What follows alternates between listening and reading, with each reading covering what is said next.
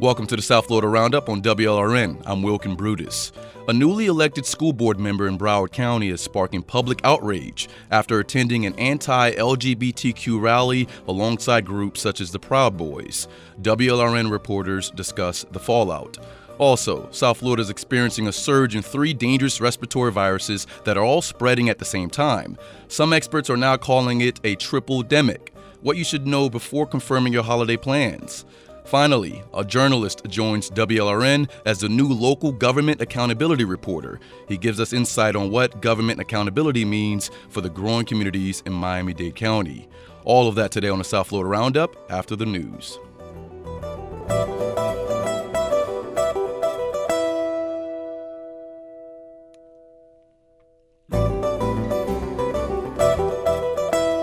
I'm Wilkin Brutus, and welcome to the South Florida Roundup on WLRN. Miami is known as much for its warm weather as its unconventional politics and headline-making political scandals. Keeping up with all of it can be just like a full-time job. In fact, it's the job of WLRN's new local government accountability reporter, Joshua Ceballos. Joshua, thanks for joining us today. Thanks for having me. Your track record is covering the city of Miami, but Miami is much bigger than that, right?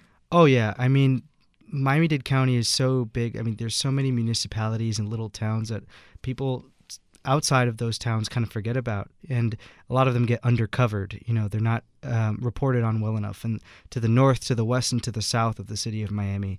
So I'm really looking forward to covering some of those lesser known or lesser reported places. Absolutely, and so are we. You're WLRN's new local government accountability reporter, and you'll be working alongside reporter and host Daniel Rivero. What sort of stories do you look forward to covering? I'm just really looking forward to covering the deep investigative stuff, because that's my goal, is to be an investigative reporter. We're starting up a new investigative reporting team. So I'm looking forward to the longer projects, the deep dives into documents and court records and budgets, and really bringing out the stories that are hidden but that mean so much in terms of impact in Miami. You hear the term investigative reporter, but government accountability? What are you really looking at? Right. So government accountability, I think that kind of differs from the old-fashioned government reporter who is maybe just covering meetings, like this is what happened at today's meeting. But accountability is a large part of what journalism is about, is holding those in power to account. You know, giving voice to the voiceless and making sure that the people who make the decisions are doing so for the people. And so the things that I'm really looking for are, how do policies impact people once they hit the pavement? And we're keeping you busy, and you just hit the ground running. What are you working on right now? Yeah, so I have a couple of irons in the fire, working on a couple of things, and that run the gamut from, police accountability within the city of Miami. I'm also doing little things about elections, kind of like looking back on some election stuff, and digging into some financial records that I think will turn out to be a little interesting. Yeah. You recently worked on a story surrounding a commission seat vacancy in Miami's District 2, which includes Coconut Grove and surrounding areas. Is the commission picking a replacement? Yeah, so it can go one of two ways. So Ken Russell is the current District 2 commissioner, and he ran for federal office. He was unsuccessful in his bid, but under Florida's Resign to Run law, he had to resign in order to run for office, resign from his current office. So his resignation is effective January 3rd. The remaining 4 City of Miami commissioners have 10 days to appoint someone, which they just kind of select by a three-person majority who they want to replace him. If they don't want to do that, or they fail to reach that 3-person consensus, it's going to go to a special election. A special election. Wow. And how much would a special election cost? Yeah, so according to the city clerk, the high-end estimate for a special election, and that's with the maximum amount of early voting sites, the maximum amount of early voting days, it's going to cost about $330,000. That's the high-end estimate. They don't have a low-end estimate, but $330,000 is the number they gave. This is this isn't cheap, obviously, and residents probably feel the same way. What are residents and community leaders saying? So the community leaders in Coconut Grove that I spoke to, and Coconut Grove is often seen as kind of the political heart of District 2. That's where, it has the most voter turnout. A lot of people are really engaged. The leaders there actually say, yeah, it's expensive, but it's worth doing because we want a say in the process. We want a leader that we can pick and that has our best interests in mind, and not somebody that the other commissioners just kind of choose. This person whoever gets put into the seat will only serve until November of next year. So it's a short term. But these leaders say it doesn't matter. They want to be able to pick, and the city should be able to foot the bill. And what would be the timeline for the special election? So they have between 38 and 45 days after the end of that 10-day period. So after January 13th, the city has to put on a special election between 38 and 45 days after that period. And that's according to the city charter. So, and that accounts for, putting the ballot out, giving enough time for candidates to come in and introduce themselves and file. So that's sort of the timeline.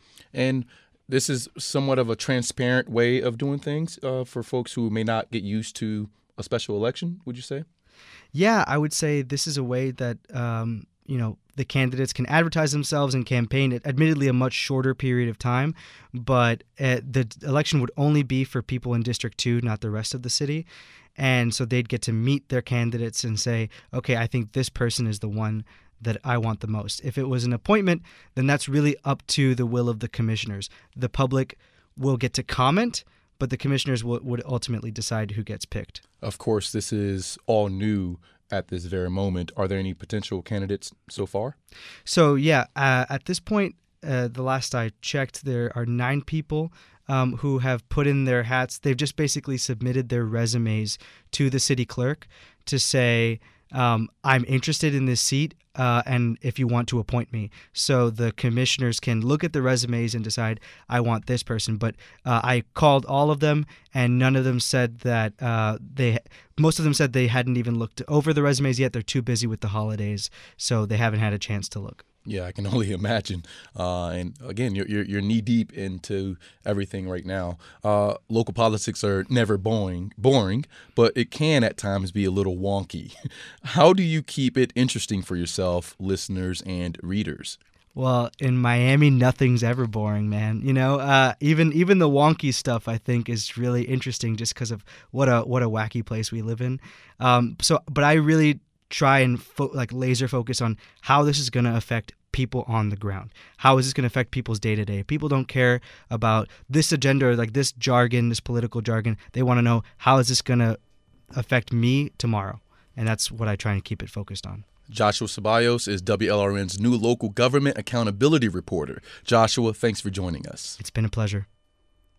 Still to come, a Broward County School Board member sparks controversy by welcoming support from several groups, including the Proud Boys. You're listening to a special pledge edition of the South Florida Roundup on WLRN. A newly elected school board member in Broward County is facing criticism from 2 fellow board members, LGBTQ supporters, and civil rights groups after posting a statement on Facebook saying she welcomes support from all groups, including the Proud Boys. Brenda Pham's statement came days after she attended an anti-LGBTQ rally in Fort Lauderdale. WLRN's education reporter Kate Payne and Broward County reporter Gerard Albert III wrote about the rally and the fallout this week. Thanks for joining us, Kate and Gerard. Thanks for having us. Is Gerard still here? Hey, Gerard. Thanks, Morgan. Kate, let's start with you. Elected officials and activists are quite outraged at newly elected Broward County Commissioner Brenda Pham for school board member, my apologies, for attending this rally. Who planned it and where was the rally held? So this event was held in Fort Lauderdale Beach at Las Olas Boulevard and A1A. It's a busy, popular spot there. And the event was put on by the Miami chapter of Moms for Liberty, the group Florida Fathers for Freedom, and a group called Gays Against Groomers. Gays Against Groomers. And does the actual location have any significance in terms of where the rally was actually held? Yeah, so it's a popular, busy spot in town. It's a very visible location. It's also an area where Pride Fort Lauderdale hosts events and parades. So they were pretty direct about and specific about where they wanted this rally to be held, essentially. What made this anti-LGBTQ rally an anti-LGBTQ rally? What were the signs that were held? Were there chants? So some of the promotional materials for this event depicted adults shielding kids from a rainbow.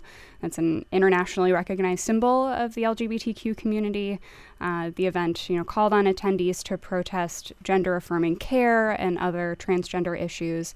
And at the rally, there was a focus on quote-unquote grooming, which is a term that's been broadly used to insult supporters of LGBTQ people and conversations that touch on issues of gender identity and sexual orientation. And some of the organizers that put on this event, they attend local school board meetings regularly and have worked to oppose LGBTQ inclusive education and to broadly prevent discussions about queer identity in schools. Right. And take us to the scene. From what I understand, the far-right group, the Proud Boys, were also in attendance. Does she have any connections to this far-right extremist group? So there were members of the Proud Boys there in uniform. They've been showing up at local school board meetings in Miami-Dade in recent months as well. One of the organizers at the event on Saturday told me that the Proud Boys were there as security. I'm not aware of a connection with FAM and the Proud Boys, but the group has aligned itself with Moms for Liberty and other parental rights activists who are active in school board politics. I see. And Brenda didn't just attend the event. She actually spoke at the event. What was her message?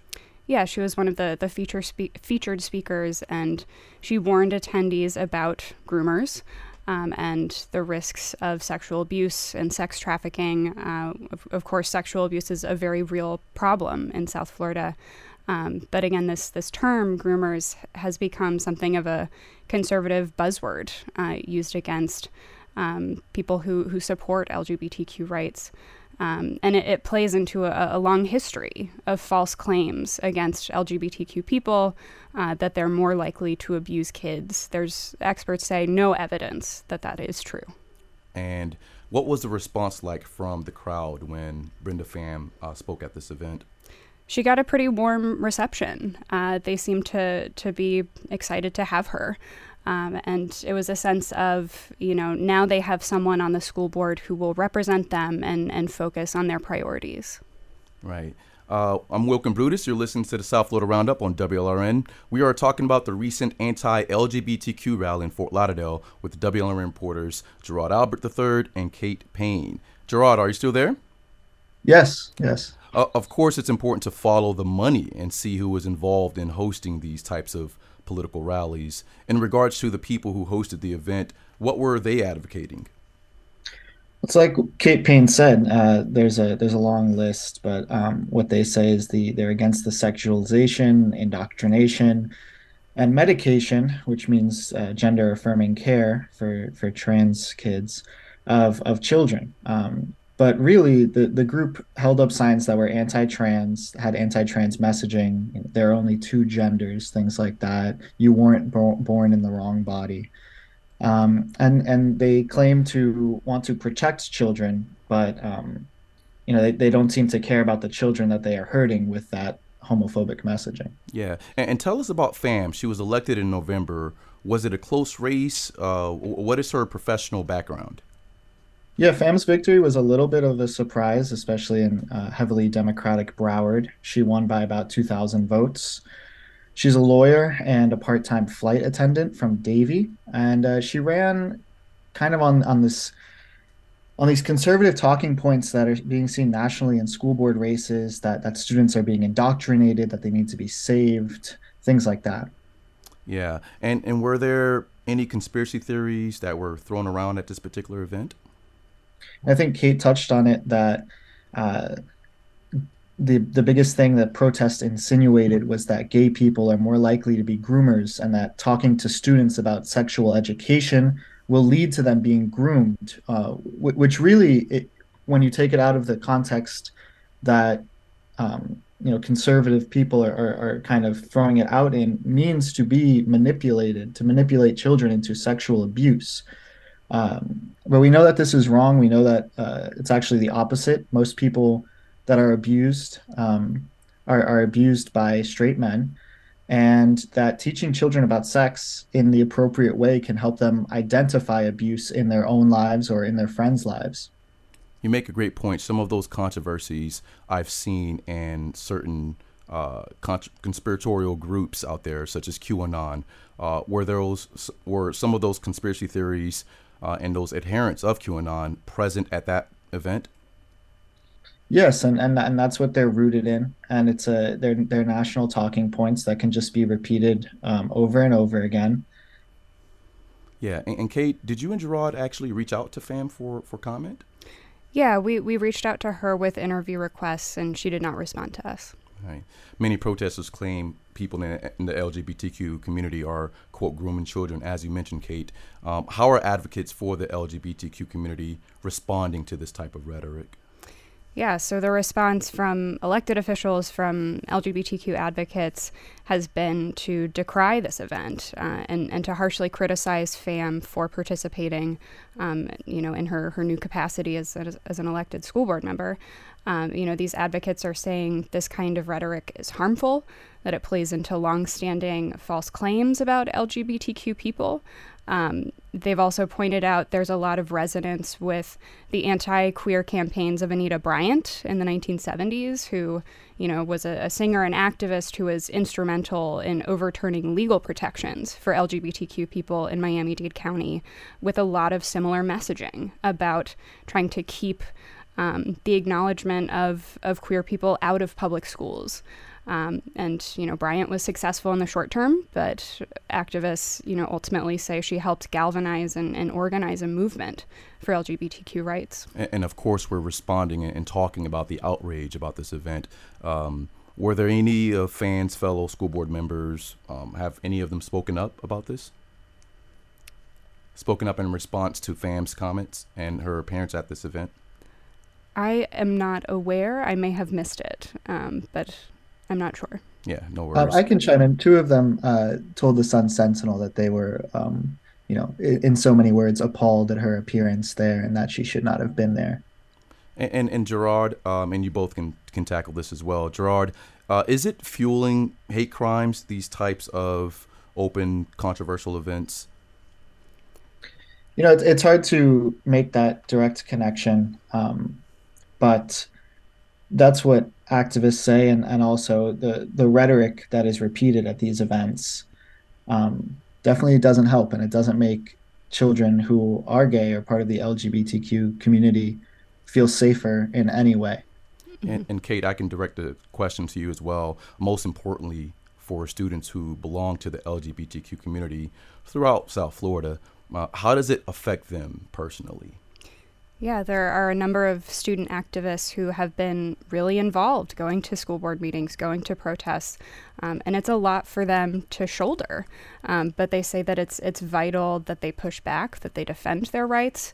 So many have stories of having a trusted teacher who helped them be themselves, helped create a safe environment so that they knew they were not alone. And how critical that is for so many LGBTQ young people who we know sadly are more likely to attempt suicide. But having that trusted adult, having a safe environment can make a huge difference for them. And of course, there's a lot of ideological perspectives that are being shared at this anti-LGBTQ event. Was FAM appointed by DeSantis? Is there a direct political perspective coming out of this? She was elected by the voters of Broward County within her district, but she does fit into, her messaging, her platform fits into this broader movement we've seen with school board candidates in Florida and other places across the country of, advocating for quote unquote parental rights and going after curriculum they don't agree with and restricting how identity and race are talked about in schools. And of course, you and Gerard have your eyes on what's going on right now. Gerard, there's been so much upheaval on the Broward School Board. What will FAM do to help or hurt her presence there? It's yet to be seen. I mean, there's like you said, so much else going on with the school board, with the fired superintendent, the search for a new superintendent, and now next week there's going to be discussion of bringing back the old superintendent, Vicky Cartwright. So really, I don't know if they'll bring it up at the next meeting. We'll be there to look at it. Also, I wanted to say that Sarah Leonardi and Nora Rupert were the two school board members who talked to the Sun Sentinel and kind of decried Brenda Pham's attendance at the rally. Thanks for clarifying that. Kate Payne is WLRN's education reporter, and Gerard Albert III is WLRN's Broward County reporter. Thank you both for joining us. Thank you. Thank you. Really appreciate it. Still to come, rising cases of the flu, COVID-19, and RSV. We'll talk to an infectious disease specialist about ways to stay safe. A special pledged edition of the South Florida Roundup continues on WLRN. You may see more people reaching for tissues or covering a cough this weekend. According to the State Health Department, the number of COVID-19 cases is increasing in Florida. So is the number of people with influenza. A number of pediatricians in South Florida are also experiencing a surge in respiratory syncytial virus, better known as RSV. And some health experts are now calling it a tripledemic. Do you have any questions about flu, RSV, or COVID-19? Call us now at 800-743-WLRN, 800-743-9576. You can also tweet us at WLRN. With Christmas just 2 weeks away, what should South Floridians know about holiday get-togethers? Joining us now is Dr. Carla McWilliams. She's the Chief Infectious Diseases for Cleveland Clinic Western Hospital. Dr. McWilliams, thanks for joining us. Thank you so much for having me. Let's start with influenza, or what we commonly call the flu. The State Department of Health says cases are increasing in Miami-Dade and Broward counties. Numbers remain about the same in Palm Beach. Why are we seeing a higher than normal number of people with the flu? Well, I think, some of this is reflective of the fact that we're not universally masking anymore, and we're out and about and gathering, and respiratory illnesses do spread easily from person to person in this fashion. Over the COVID-19 pandemic, many of us were indoors, and when we did go outdoors, we were wearing masks universally, so that led to a more mild flu season in prior years. And so COVID cases are slightly higher week to week. We know it's nowhere near levels from 2 years ago or even last year with the Omicron variant. Why is that? And how concerned should people be about COVID this year? Well, we've probably moved to a stage in the pandemic where there's a very high level of population or vaccine-induced immunity, either from natural infection or vaccinations. So some of that partial immunity may carry over and lead to relatively mild or asymptomatic illnesses. Thankfully, even though cases are slightly up, we are not seeing that translate to an increase in hospitalizations like we were earlier in the pandemic. So that's very good news. Yeah. And Dr. McWilliams, a lot of my friends are contemplating on whether they should continue vaccination efforts. How does being vaccinated help? How many vaccines should people have now to be fully protected? Yeah, so the number of vaccines really depends on the type of vaccine that's been received. I would suggest to the listeners that if they're not sure if they are fully vaccinated or not, to talk to their healthcare provider or pharmacy, because the calculation, to be perfectly honest, is a little bit complicated. But all that being said, I think we need to think about COVID now a little bit similar to how we think about the flu. The virus does evolve and mutate and change. And with that, our vaccines need to change slightly in order to provide immunity from reinfection with new circulating variants. Yeah, and children's hospitals in South Florida are also seeing an increase in RSV cases. Please explain what RSV is and how concerned do you think parents should be? RSV stands for respiratory syncytial virus. Prior to the COVID-19 pandemic, in adults, actually, This was the second most common cause of hospital-related respiratory illness behind influenza. So respiratory syncytial virus can cause severe disease in adults, but it's more known for severe lower respiratory tract disease in the very young, especially children.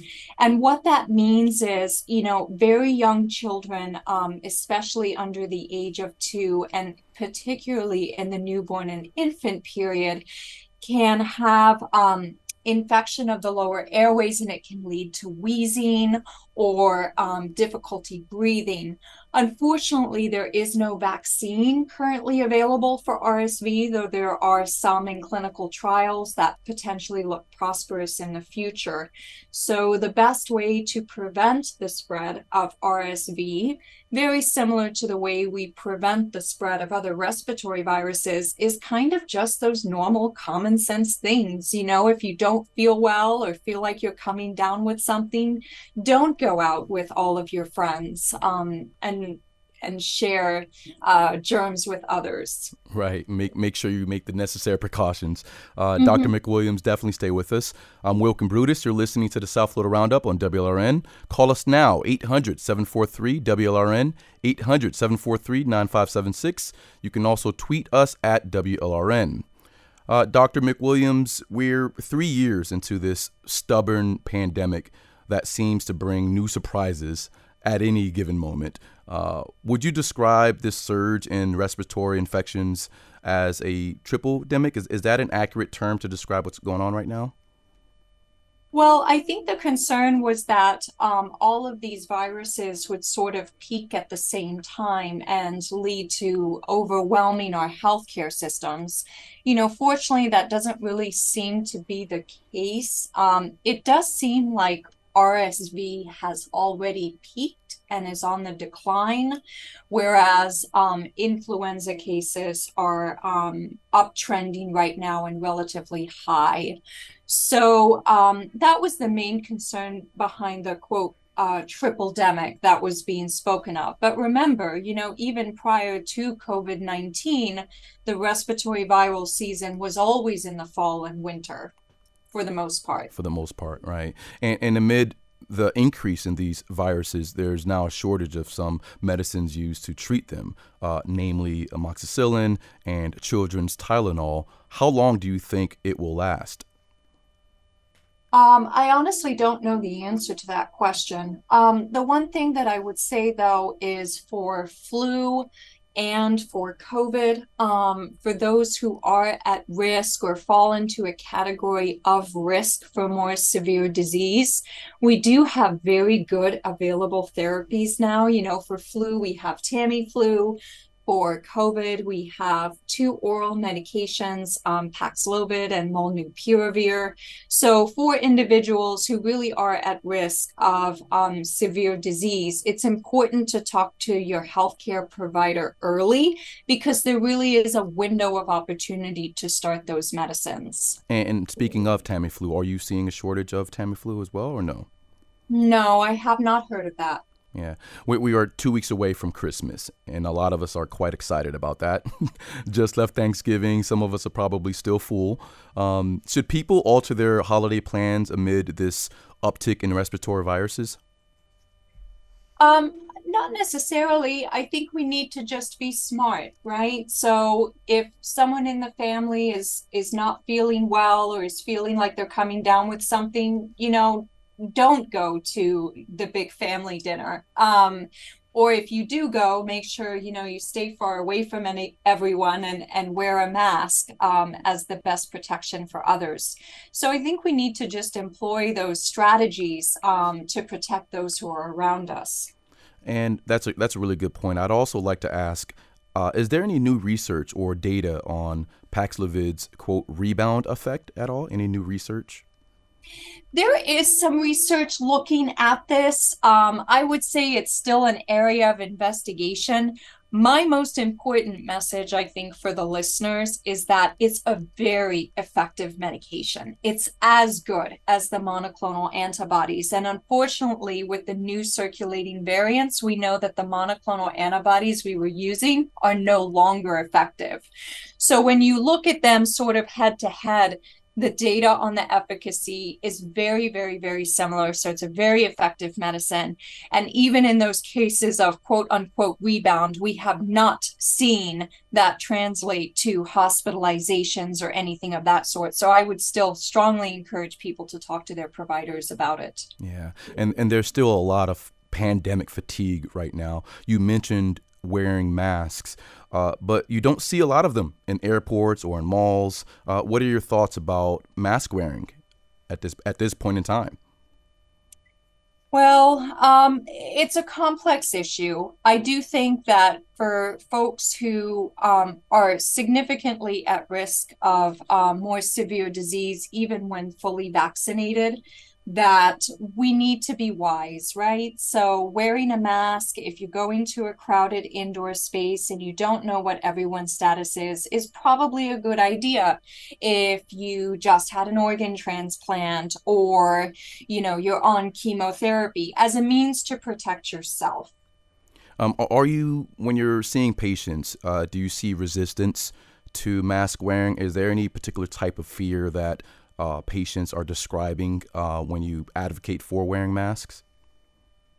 I think it depends on who you ask. Different folks have different opinions. The one thing that I can say as a medical professional is that pre-pandemic, we wore masks for years when we were around individuals who were sick. Obviously, as a healthcare provider myself, I routinely take care of people who are sick. And they are effective if it is the right mask and worn correctly. Dr. Carla McWilliams is the Chief of Infectious Diseases for Cleveland Clinic Weston Hospital. Thank you so much for joining us and sharing your expertise. Thank you for having me. Helping us sign off this week are some members of the Miami Heat's Golden Oldies: Samuel McWoodson, Jan Cahill, Mary Ellen, and Kim Kampf. They were kind enough to record it last night's game. Thanks for listening to the South Florida Roundup. That'll do it for the show today. The South Florida Roundup was produced by Denise Royal. WLRN's engagement editor is Katie Lepre Cohen.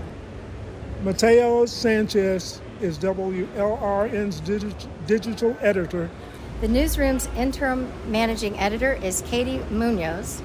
Jessica Bakeman is WLRN's senior editor for news. WLRN's vice president of radio and the show's technical supervisor is Peter J. Mears. Richard Eves answers the phone. Thanks for calling and listening, and remember, stay hydrated.